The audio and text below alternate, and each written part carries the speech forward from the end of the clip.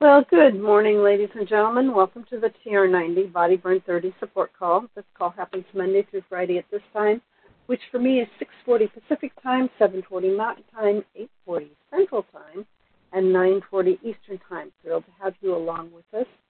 For those of you that do not know who I am, I'm Susan Mann out of Portland, Oregon. Welcome to the call.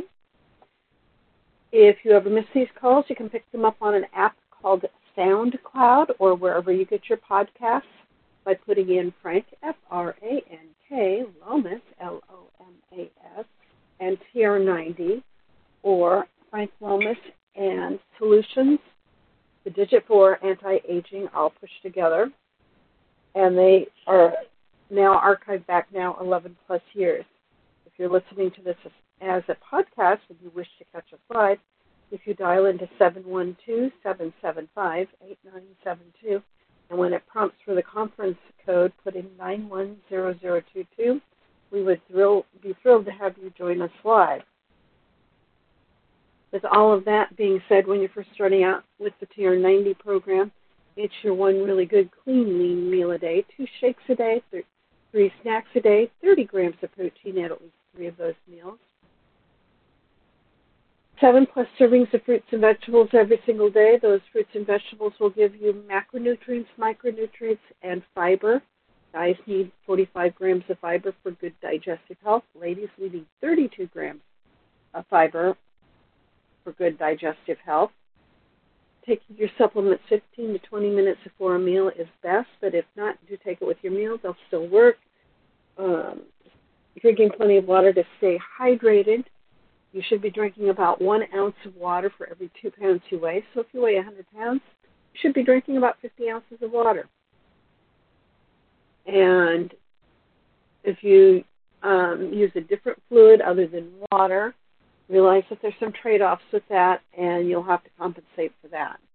If you're exercising heavily, or if you're in a humid area, you'll need to increase it as well to offset what you're losing in body moisture. Now, with exercise, you should be doing 30 minutes of moderate to heavy exercise at least 5 days a week. Remember, this is a lifestyle change. It's not something you do once and never do again. It is an ongoing program to kind of get you into the good mindset and making good, healthy choices all of the time. 7 to 9 hours of good quality sleep a night is really key, and I'll be sharing a little bit more about that here in just a few minutes. Let's see. We've talked about exercise, water. I think we've touched on everything we were supposed to touch on. Wow, that is good. So, with that being said, I'm sharing some information today out of a book that is called Superfoods Health Style: Simple Changes to Get the Most Out of Life for the Rest of Your Life.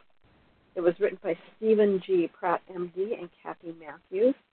And yesterday I started diving into why it is so important for us to get that sleep and what it has to do with us. So a little side note that he has here says, every now and again he encounters a patient who is in a desperate need of a complete health style makeover. This patient typically has a poor diet, highly stressed, and is physically inactive. Here are his instructions. Go home and go to bed. You can't live healthy if you don't sleep, and chronic sleep debt makes other healthful activities difficult to achieve. You won't exercise if you're exhausted. You won't make good food choices if your appetite control is out of whack, as it will be if you're sleep deprived. And you sure can't control stress if you're struggling to stay awake and function at a high level. He prescribes a full week of adequate sleep before you begin to think about setting other healthy goals. When you've achieved that, you're ready to take on all of the health style challenges. And all of those challenges actually are many of the same challenges we have with the TR90 program. And he recommends 7 to 9 hours of good quality sleep a night for whatever is best for your situation and your unique needs. So we are going to jump into some of the reasons why sleep is important. Close your eyes and avoid diabetes. Data from the Nurses' Health Study showed that healthy women who reported getting less than 5 hours or more than 9 hours of sleep were more apt to develop diabetes in the next 10 years than women who initially averaged 7 to 8 hours of sleep. A good sleep debt of 3 to 4 hours a night over a few days can result in metabolic changes that mimic pre-diabetic state. Close your eyes and lose weight. Perhaps one of the most interesting recent findings about sleep is the effect that it has on obesity.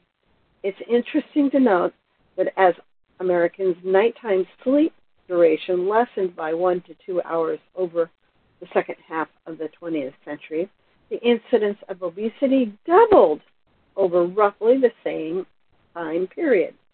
While sleep deprivation alone doesn't explain the rise in obesity and disease or diabetes, it surely plays a contributing role. One study showed that the less you sleep, the more likely you are to become obese. This study, conducted at Columbia University, demonstrated a clear link between the risk of being obese and the number of hours of sleep each night, even after controlling for depression, physical activity, alcohol consumption, ethnicity, level of education, age, and gender. The study subjects were ages 32 to 59, who slept 4 hours or less per night were 73% more likely to be obese than those who slept 7 to 9 hours per night. Those who got only 5 hours each night had a 50% higher risk than those who got a full night's sleep. Those who got 6 hours of sleep were still 23% more likely to be substantially overweight. In another study, adolescents with greater sleep disruption or generally poorer quality of nighttime sleep also demonstrated lower daytime activity for each hour of sleep loss. The odds of obesity increased by 80%. One of the reasons that sleep seems to have a dramatic effect on weight is in the intimate relationship between sleep and hormones. When you experience sleep deprivation, your blood levels of leptin, a hormone that acts as an appetite suppressant, appear to decrease. Leptin is a hormone that's produced by fat cells. It helps to regulate your appetite and metabolism. High levels of leptin help you eat less, while low levels increase your appetite and cause you to eat more.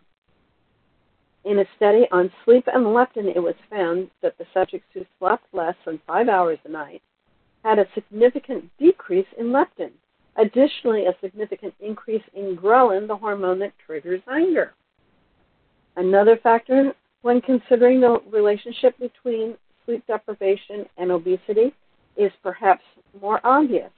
When we're tired, we're less likely to make good choices about health-related activities. It's difficult to keep up with exercise routines or to cook a healthy dinner if you're just totally exhausted.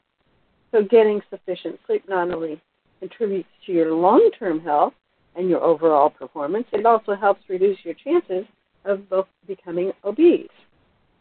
So how much do you need? While we know that adequate sleep is crucial to optimum health, we don't know the precise amount of sleep to recommend for everyone. We do know that as we age over a lifespan, our need for sleep seems to change and diminish.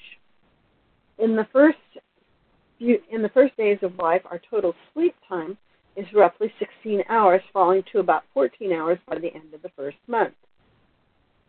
At 6 months of age, we're sleeping about 12 hours, and this amount declines about 30 minutes per year through age 5. By adolescence, we're sleeping from 9 to 10 hours, and as adults, 7 to 8 hours. There are, of course, individual differences in needs for sleep and abilities to sleep. We know that women have a greater need for sleep than men, and on average, though they retire earlier than men and fall asleep faster, they report more time spent awake during the night and generally poorer quality of sleep. While not getting enough sleep is clearly associated with increased health risks So is getting too much sleep. In the Nurses' Health Study of 82,969 women, responding to the questionnaire revealed that those who slept 5 hours or less a night had a 15% greater mortality risk compared with those who were sleeping 7 hours. Those who slept 9 hours had a 42% increase in risk. Other studies have reported similar patterns. And this is Dr. Pratt, recommend 7 to 8 hours of sleep each night. While some people may claim that they do well on less, even 6 hours of sleep a night does not prevent cumulative performance deficits. And let's see, I think I'll toss in a couple of little side notes that they had sitting here. Trying to lose weight while suffering from sleep deprivation is like walking up a down escalator. You may find yourself trying very hard and getting nowhere. 50% of drivers report driving while sleeping, and nearly 25% report falling asleep at the wheel, though not crashing. Approximately 5% of people have crashed while being drowsy. If you drive while sleep deprived, you're facing a risk comparable to that of someone who drives with an illegal blood alcohol level. And healthcare professionals should ask their patients in detail about their sleep habits, should stress the importance of adequate sleep for all. On Thursday, we'll probably be getting into sleep-disordered breathing and insomnia and how to tackle some of this with kids in case you still have little ones or grandchildren that you're looking after. With that, this is Susan Mann from Portland, Oregon, signing out on February 28th, 2023. At the top of the hour, if you scoot over to Facebook, One Team Global Live, one of our leaders will be sharing some information on how to build a new skin business. With that being said, I want you to go out and make a great day. Get some fresh air and exercise if you can, because that fresh air actually has some interesting qualities in it that's really good for you. Dorcas had mentioned about some of the things that trees and plants give off that are actually beneficial to us, so we're in sort of a symbiosis there. With that, I ask you to come back tomorrow for Frank, because he'll be up tomorrow, and I'll be back on Thursday. Have a great day, one and all, and I welcome any thoughts or comments you may have.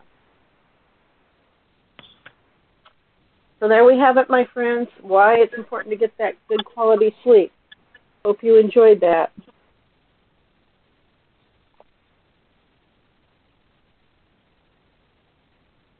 And if there's no other thoughts or comments, I'm going to actually stop the recording and let you all have a good day, one.